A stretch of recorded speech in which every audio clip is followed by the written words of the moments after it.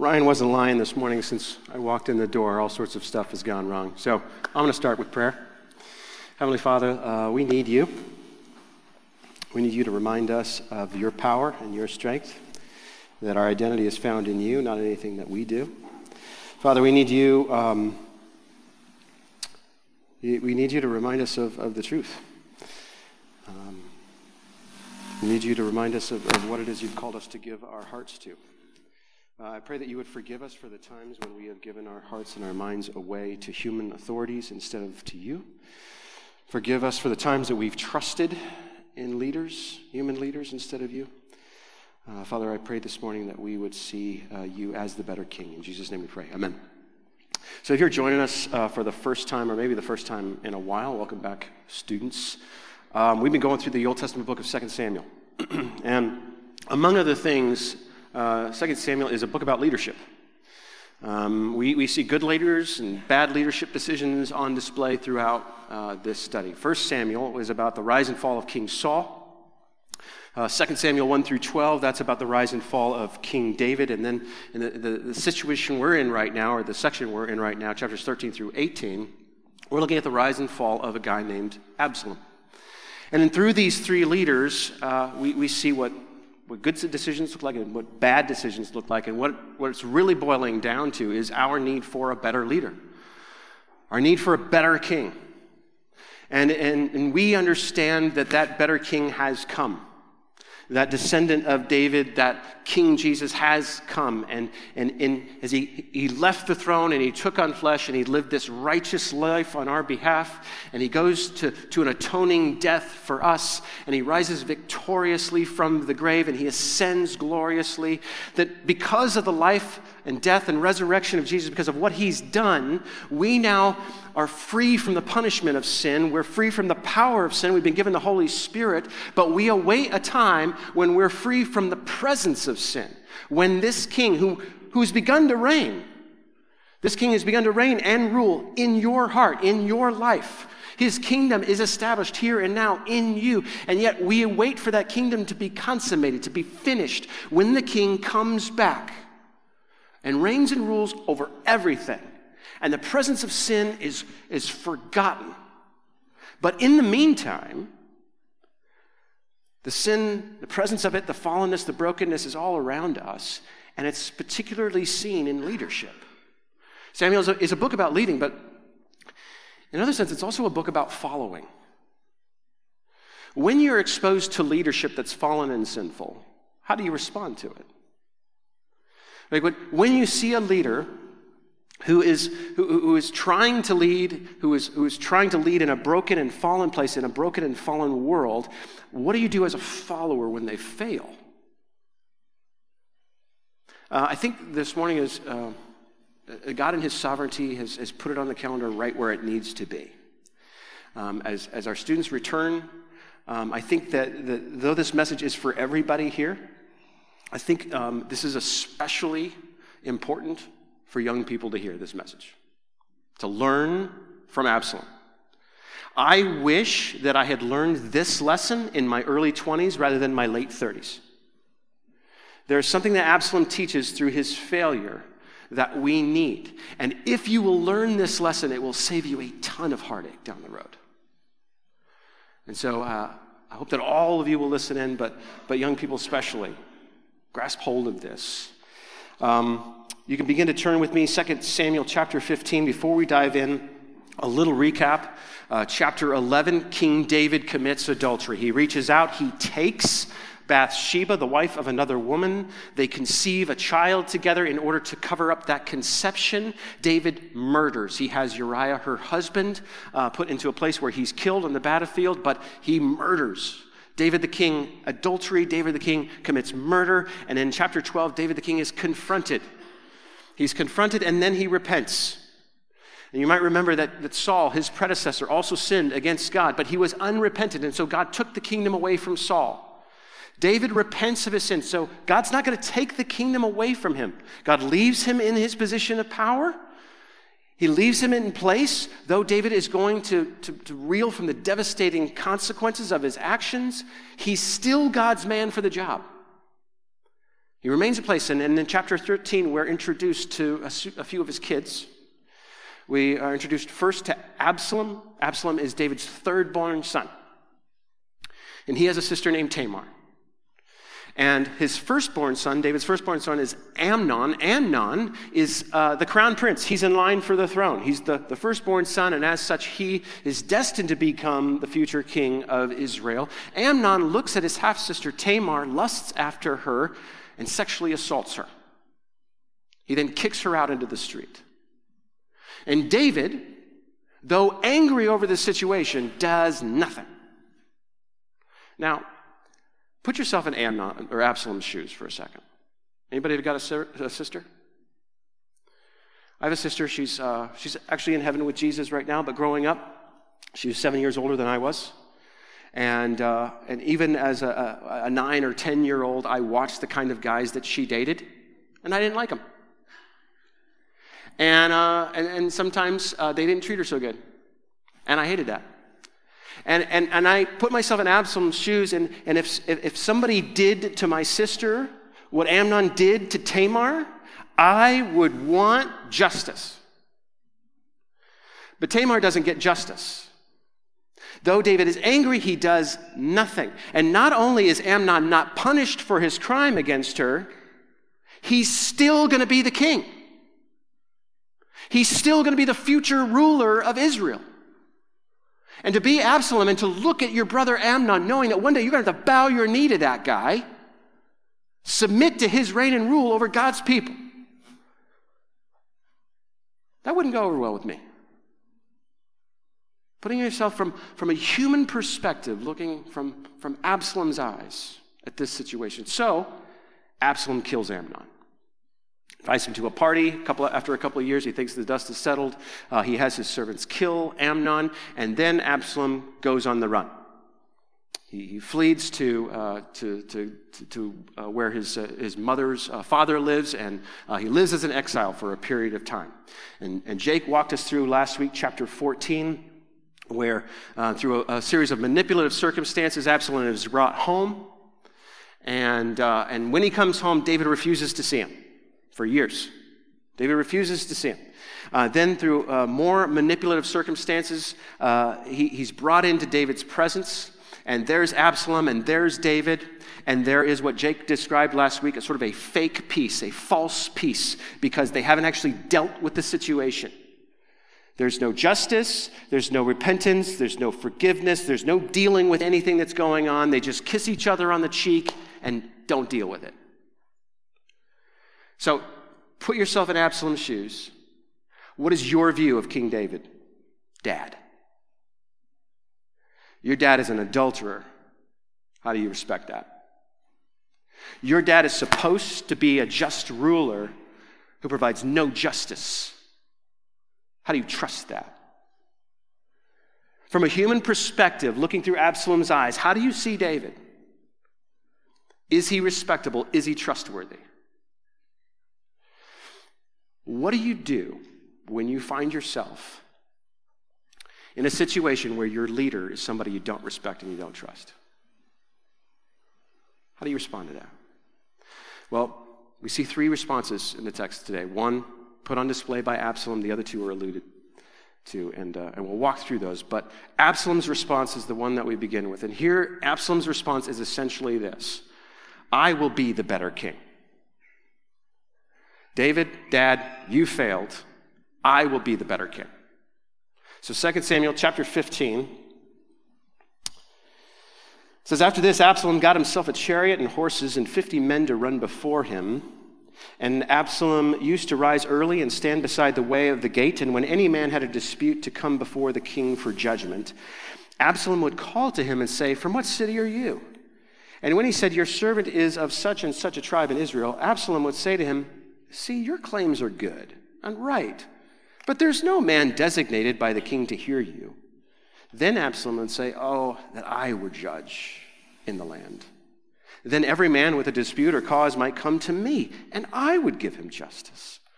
And whenever a man came near to pay homage to him, he would put out his hand and take hold of him and kiss him. Thus Absalom did to all of Israel who came to the king for judgment. So Absalom stole the hearts of the men of Israel. So Absalom looks at his dad, sees a leader that he does not respect, he does not trust. He decides he's going to be the better leader. He is ambitious, which is something that is praiseworthy in our culture and world.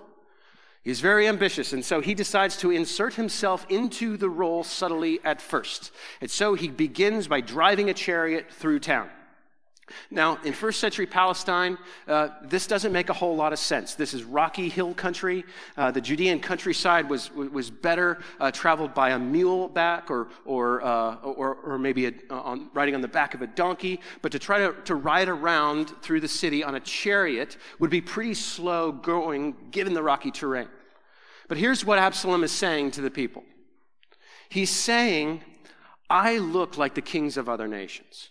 If you remember, the Israelite leaders, they came to Samuel years before, and they said, we want a human king. We don't want God to reign over us. We want a human king, like all the other nations have. Now, chariots were the prize, transportation device of the Egyptians or the Syrians, not of the Israelites. And Absalom, he's saying, look, I'm like the kings that you want. I'm like the kings that you're admiring, that you look up to. He's also saying, by having 50 men run before his chariot, which is basically a unit of soldiers, he's basically saying, I'm using this military mode of transportation led by all these soldiers, this unit of military fighting men, because I am a valiant military warrior, like you need in a king. He's putting on display for the people to see, he's putting up this image of the king that he believes that the people want. But it's an image he doesn't actually live up to. Absalom's never been in combat. He's never been in war. In fact, when it came to killing Amnon, he had his servants do it. He didn't even do it. He doesn't know what it means to take another life at the edge of a sword. And yet, he is telling people, he's showing people, hey, I'm the kind of king, like the other nations said, I'm the kind of king that you want. He's presenting this false picture of himself in order to win them to his side. The next thing we see him doing is he goes to the city gate early in the morning, and he waits there all day for people to come to the city in order to meet with David. Now, we know from chapter 14 last week that David did, hold court. He did have, an opportunity for people to come and express their needs to him and for him to decide matters of justice or whatever. David did do that, but Absalom's going to deny it. People come to have a king settle a dispute, and he's going to tell them, no, king's not going to listen to you. King's got no time for you. The king, he's not going to provide any way for you to get justice or for you to be heard. The king's failed you in this. But I'll listen to you. I'll listen to you. Where are you from? What's going on? Oh, man, you're so right in this situation. If I were judge in the land, this is what I would do for you. Now, if you think about it, did everybody that was coming to speak to David about an issue, was everybody right? Of course not. But here's Absalom. He's being a yes man. He's going to agree to everything. He's going to tell everybody that they're right. He's going to affirm everyone. He's going to make everybody feel loved and seen and accepted and heard. Notice the language here. It says, whenever a man came to pay homage to him, he would put out his hand and take hold of him. That's the exact language that's used of Amnon when he reached out and took hold of Tamar to sexually assault her. The author of Samuel is pointing to the sea. Once again, what does a king do? A king takes. And it looks like he's accepting you. It looks like he's embracing you. It looks like he's being the people's kind of king. What he's really doing is using you. He wants to steal your heart. And that's what he's going to do. And you're going to surrender it to him willingly. It's amazing how easily this is done. How we look to leaders we want to respect and leaders that we want to trust, and how easily we give away that respect and that trust. How easily we give our hearts away to human authorities. And then we're devastated when they turn out to be sinners. He steals their hearts. Now, who do these hearts belong to? They don't belong to David. They don't belong to Absalom. They belong to God. Absalom is stealing hearts that don't belong to him.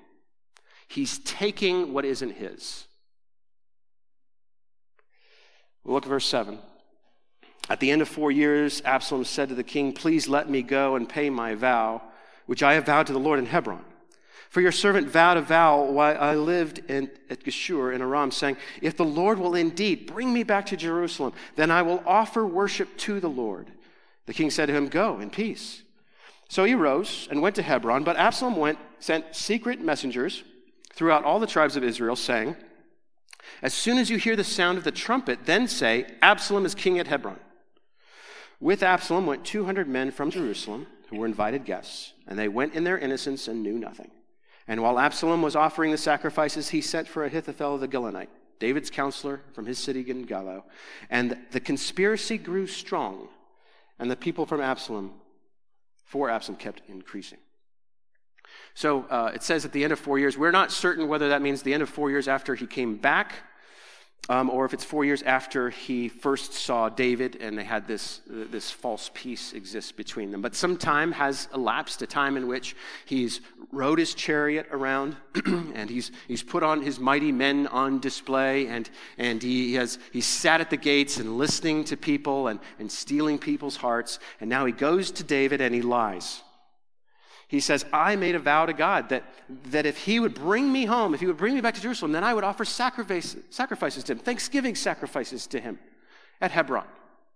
And David, for some reason, he doesn't have the eyes to see. I think once again, like he's so naive when it comes to his kids. He doesn't see what's going on, and so he says, "Yes, go in peace." But Absalom lies. He goes to Hebron because Hebron is the place where kings are anointed. It is full of heavy symbology around the idea of kingship, and he's going there to be anointed king. Now, what he's done is he's sent agents to all these cities and towns within Israel, and he's set up these trumpets in relay systems so that when he's anointed and he makes these sacrifices, the trumpets will blow, they'll relay out the sound throughout the land, and when people, these agents in these cities and towns, hear the trumpets, they'll say, "Absalom is king in Hebron." And just like that, the whole nation of Israel will hear there's a new king. And there will be this moment of shock and honor, and he'll just take them by surprise. And so he's anointing himself as king, and then he does something different. He calls Ahithophel. Ahithophel is, according to 1 Chronicles, is one of David's counselors. He's somebody who David relies on to get wisdom and advice from. He calls Ahithophel to join his team, to come to his side, to defect from David. And apparently he does. Now, what's interesting about this is Ahithophel means foolishness. And scholars think that Ahithophel is not his real name. It's just what he comes to be known as, because he's going to lend his wisdom to the wrong team. Foolishness. David writes about him and this betrayal in Psalm 41:9 when he says, "Even my close friend in whom I trusted, who ate my bread, has lifted his heel against me." This was actually used again later on with Jesus in connection to Judas's betrayal. But David, he's betrayed by a close friend. And here what we see in Absalom is he's a man who steals the hearts and minds of the people. He takes what doesn't belong to him. He pretends to worship God when he said he's glorifying himself. And now he's forming a team using people of influence. You can't lead an insurrection by yourself. You need a people. You need a team. You need people with clout. You need a team in order to lead an insurrection. So we read in verse 13. "And a messenger came to David, saying, 'The heart of the men of Israel have gone after Absalom.' Then David said to all his servants who were with him at Jerusalem, 'Arise and let us flee, or else there will be no escape for us from Absalom. Go quickly, lest he overtake us quickly and bring down ruin on us and strike the city with the edge of the sword.' And the king's servants said to the king, 'Behold, your servants are ready to do whatever my lord the king decides.' So the king went out, and all his household after him. And the king left 10 concubines to keep the house. And the king went out and all the people after him, and they halted at the last house." Now what's interesting here is that we're going to get into the civil war that's about to happen. The people that are following Absalom, and they're going to fight the people that are following or defending David. There'll be a civil war, but it's encapsulated in just like 3 verses. However, 39 verses are given to David's departure from Jerusalem. Like just from leaving his palace to the last house in Jerusalem, 39 verses are devoted to putting this on display for us. And what we discover through this is that there's a lot of people who love David. He's encountering all these people who want to follow him, who are willing to lay down their life for him, who are willing to go where he goes. There's a lot of people that love David. And you know what's interesting is that when we look at leadership struggles, what you discover is that there are people who do nothing but demonize the opposition, but they do nothing but deify their guy, right? Like the guy on the other team, he can do no good, but your guy, your team can do no wrong. Right? There's a group of people that following Absalom who believe David is the worst. You can't respect that guy. You can't trust that guy. He's an adulterer and a murderer. Like, you can't follow David. Like, David's the worst. And yet, there are these people who are like, David's the best. Like, David kills giants, and David writes psalms, and David's awesome. You know, I don't know about you, but as we studied the book of 2 Samuel, we've looked at the life of David, a guy who's, what is he called? Like a man after God's own heart, right? Like, what do you believe about David? Is he a good guy or is he a bad guy? Do you want to hate David or do you want to love David? Like, where do you come down on him? Like, is he a good guy or is he a bad guy? The answer is yes. He's both. See, in our world, we tend to polarize. We want to look at somebody, we want to categorize them. Either you're all bad or you're all good. We want to demonize people. We want to deify people. We're going to shame that side. We're going to praise that side. We're going to form our teams. We're going to go head to head, and we're going to divide over human authorities. David, is he good or is he bad? The answer is yes. You see, from God's perspective, what are we? Sinners fallen short of the glory of God. Every one of us, including our leaders. All of us, sinful, fallen, broken, messed up people. And yet all of us dearly loved so that God sent forth his son to die on a cross for you and for me. Like, at the same time, we're dreadfully, horribly sinful and broken and fallen, and at the same time, desperately loved by God. And what we tend to do is we want to look at our opponent and we want to strip the image of God away from them, and we want to deny God's love for them, and we want to demean them, and we want to push them down, while at the same time we want to affirm that God loves us and we are made in the image of God and we are righteous and good, and we could justify our insurrections. Well, the rest of the chapter we're going to see David responds to Ahithophel's betrayal. The one time we actually see prayer in the passage is here. David prays that God would thwart the counsel of Ahithophel. This is a pretty like godless section of Scripture. God's hardly mentioned. This is the only time he's prayed to. But God is mentioned, and so what we see is David sends his friend Hushai into to Absalom's presence. He pretends to defect from David. He plays the part of a double agent. He will communicate to 2 priests who will then communicate 2 of their sons to David, feeding false information, but also getting information. And so, like, you see this sort of, I don't know, like 007 sort of situation going on here. Anyway, we'll get more into that this week or next week. But where we come down on this week, what do we learn from Absalom and what he's doing? Like, from a human perspective. Like, if you're not there, if you've never been there, you will be one day, where you look up and realize that the one you're following, your leader, is not worth your respect and not worth trust. What do you do in that moment? How do you respond? The way of Absalom is to say, I'll be the better king. But in order to become the better king, I want to outline for you what you will have to do. The first thing you will have to do is, in your mind, you're going to have to erase that person's dignity. In your mind, you're going to have to make that person the villain that you want them and need them to be in order to overthrow them. You need to strip them in your mind of God's love for them and affection for them. You need to dehumanize them, and you need to demonize them.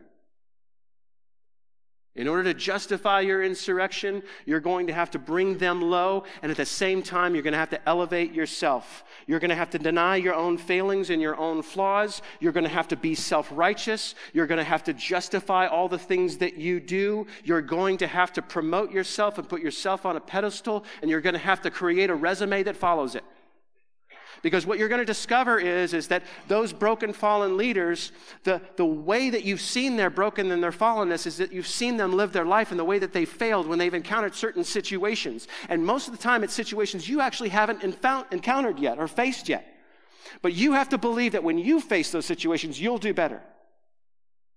When you walk a mile in their shoes, you will run it better.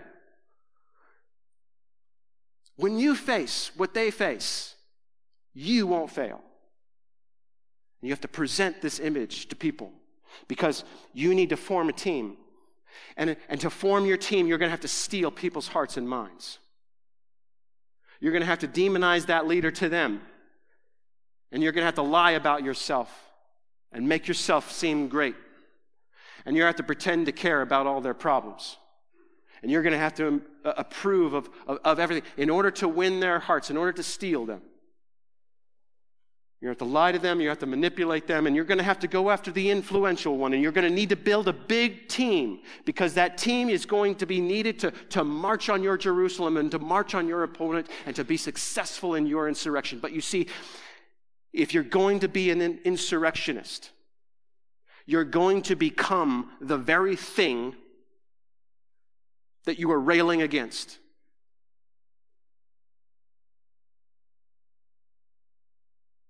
That's the way of Absalom. We see it in the workplace, and we see it in our politics, and we see it in churches. There's another way. A second way to handle it.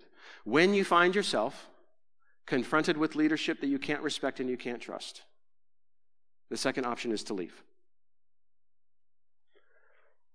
If you remember, David, under Saul's rule, left. He kind of had to, because Saul was throwing spears at him and trying to impale him against a wall. David left, and he left without taking anybody with him. He went on his own. He left because his life depended on it. And he would spend the next 10 years or so on the run from Saul, and God would use that time to make him the leader that he wanted him to be.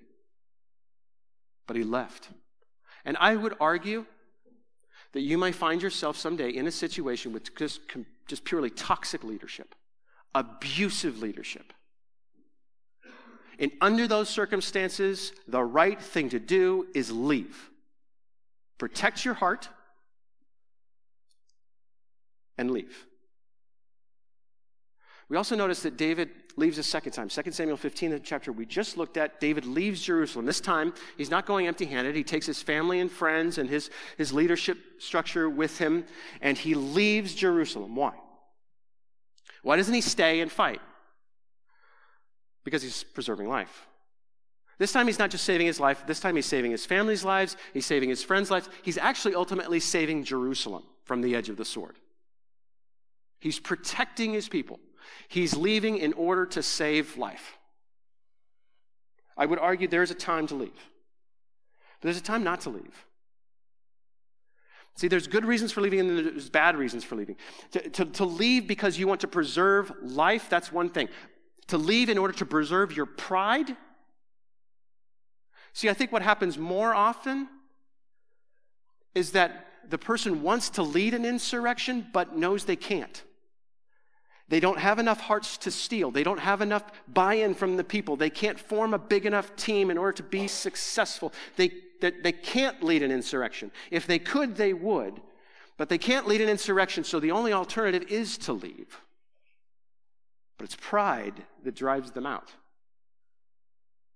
And see, here's the reality. If that's where you're at, you'll leave one kingdom, you'll go to another kingdom, and what will you discover there? Another fallen, broken, sinful leader that you cannot respect and you cannot trust. So therefore, either you lead an insurrection or you leave. And kingdom after kingdom after kingdom, you'll go through, looking for the one where there is no sinful leadership.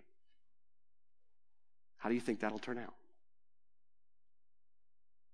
You can lead an insurrection, you can leave, or there's a third option.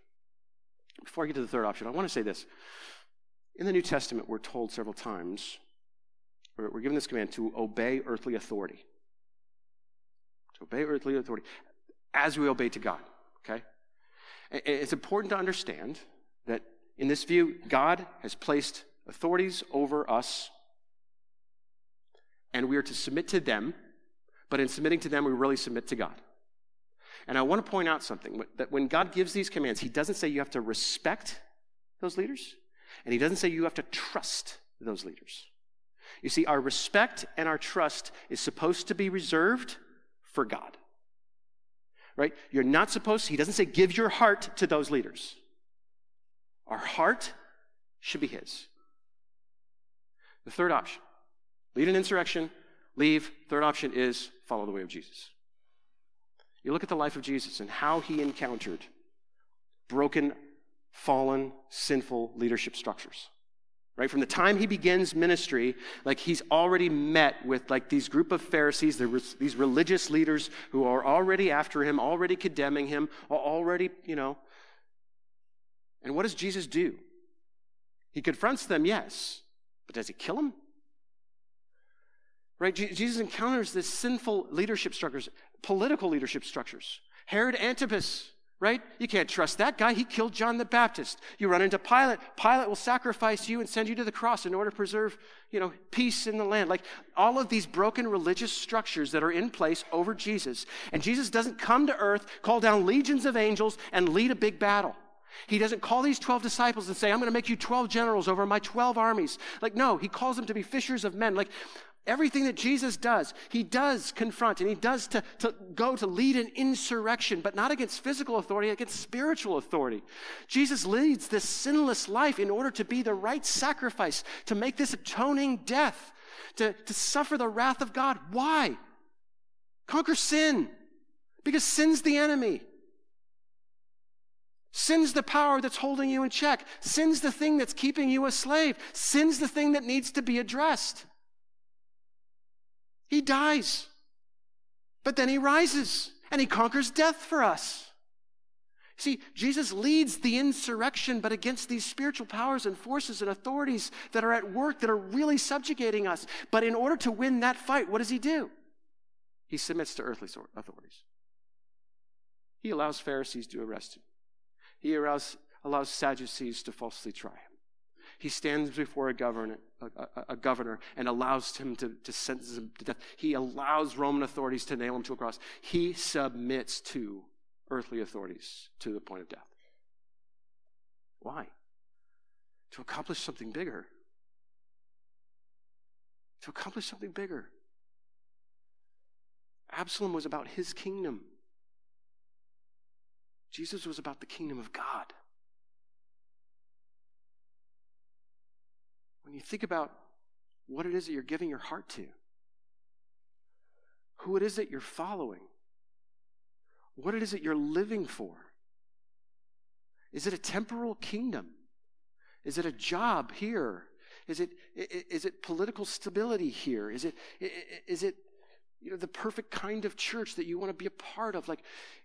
Or is it something eternal that you're willing to sacrifice for? You're actually willing to even follow broken leaders for. And I'm not saying you have to respect sinful leaders. I'm not saying you have to trust in sinful leaders. I'm saying you trust in God, despite the sin of your leaders. Because the truth is you're not going to be a better leader. You're just as fallen, just as broken as they are. The way of Christ is the way that brings in the better kingdom because he's the better king. I want to wrap up our time together this morning by partaking of communion. The trays are on the inside rows. If you would grab a tray from your row and grab the elements and pass them down. As we partake of communion this morning, I'd like us to meditate on something that we see in Samuel, something that we see in the life of King Saul and Absalom that is in stark contradiction to the life of Christ. Right? In 1 Samuel, when we look at Saul's origins, in chapter 9, we read this. There was a man of Benjamin whose name was Kish, the son of Abiel, son of Zeror, son of Berkorath, son of Aphiah, a Benjaminite, a man of wealth. And he had a son whose name was Saul, a handsome young man. There was not a man among the people of Israel more handsome than he. From his shoulders upward, he was taller than any of the people. The leaders of Israel came to Samuel and said, we want a king that looks like the other nations have. And God says, here's your guy. Isn't he handsome? You see, it was more than just a physical attractiveness. The people looked at him through human eyes and saw what they thought would be the perfect leader. From a human perspective, he was the right guy from the job. 2 Samuel 14. Now in all Israel there was no one so much to be praised for his handsome appearance as Absalom. From the sole of his foot to the crown of his head, there was no blemish in him. And once again, here's a leader. He's not just attractive physically. There's something about him that people look at and say, that's the kind of leader I want. That's the kind of guy I could put my hope in.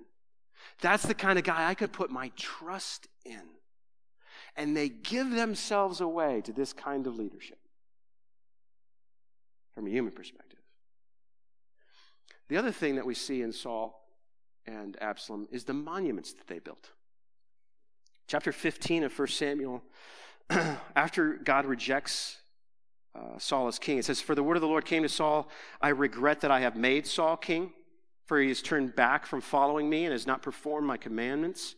And Samuel was angry, and he cried to the Lord all night. And Samuel rose early to meet Saul in the morning, and it was told Samuel, Saul came to Carmel, and behold, he set up a monument for himself, and turned and passed on and went down to Gilgal. He's disobeyed God. God's rejected him, and his response is, I'm going to build a monument to myself. He's not worshiping God. He's glorifying himself. He's not calling the people to remembrance of God. He's calling people to remember him. He's not calling people to give their hearts and minds to God. He's calling people to give their hearts and minds to him. Absalom does something similar. 2 Samuel 18:18. Now Absalom in his lifetime had taken out and set up for himself the pillar that is in the king's valley. For he said, I have no son to keep my name in remembrance. He called the pillar after his own name, and it is called Absalom's monument to this day. In chapter 14, we read that he had 3 sons. It's believed they died in infancy. So at this point, when he builds this monument, he has no sons. But what is he doing? He's setting up a monument to himself. In other words, he's not worshiping God, he's worshiping himself. The same thing that Saul did. He's not pointing people to God, he's pointing people to himself. When we look at what is exemplified in our world about what leadership looks like, when you look at the powerful people who lead companies and the powerful people who lead political parties and the people that run for office, and you see even sometimes in the church, the kind of people that are putting out an appearance of beauty, an appearance of they've got it all together. And yet what is it that they're doing? They're building monuments to themselves and they're pointing people to them. Like the attitude that's on display in Saul and in Absalom, like it's revered in our world. But you see how Jesus contrasts these pictures. Like Isaiah 53 says this about Jesus. He had no form or majesty that we should look at him, and no beauty that we should desire him. He was despised and rejected by men, a man of sorrows and acquainted with grief, and as one from whom men hide their faces. He was despised, and we esteemed him not. We look at Saul, and we look at Absalom, insurrectionists who all they want to do is make a name for themselves. And we're like, wow. And we look at Jesus, the Son of God, who makes an end to sin and death for us. I'm like, And what about his monument? Where's there a monument? The monument is the New Testament. The monument is the church. The monument is you. It's the gospel. A people redeemed for God's own possession. A kingdom of people saved from sin and death. That's the monument of Christ. And you see, what Jesus does is he doesn't lead an insurrection to glorify himself, to put himself at the head of large and vast armies. He doesn't come to conquer. He comes to die and to rise and to save. See, the question is, who are you giving your heart to? Who are you giving your heart to? Two questions. In considering Saul and Absalom and Jesus, first of all, whose beauty am I beholding? Whose beauty am I beholding? Like who am I looking up to? Who am I looking after? Who am I desiring to be the leader I want to follow? Maybe it's you. Maybe you're not satisfied with any leadership structure that's in authority over you. Maybe you think you're the better leader. Maybe you're the one that should be on the top of the pyramid. Who is it? Whose beauty are you beholding? Secondly, whose monument do you worship? Whose monument do you worship? Like, what is it that you look at in the world that you think needs to be reproduced? What leadership structures, what success in business is, like what models of maybe church, you know? You look around there at other churches full of people and maybe different kinds of music or different kind of this or that. Like, what kind of model should we embrace in order to get that? Like, what kind of monuments are you looking for? Are we content with a Savior who's humble, who's willing to lay down his life? Are we content with the gospel? Are we content with what he has for us as a church? Ultimately, it really is like, who has your heart? Who has it? Does it belong to Christ? Look, whatever leadership you've given your heart to, take it back. And whether that's a boss or whether that's a politician or whether that's a pastor, take it back. They're going to fail you. Give it to Jesus. He won't. Do you believe that? Let's pray. Heavenly Father, Lord, thank you.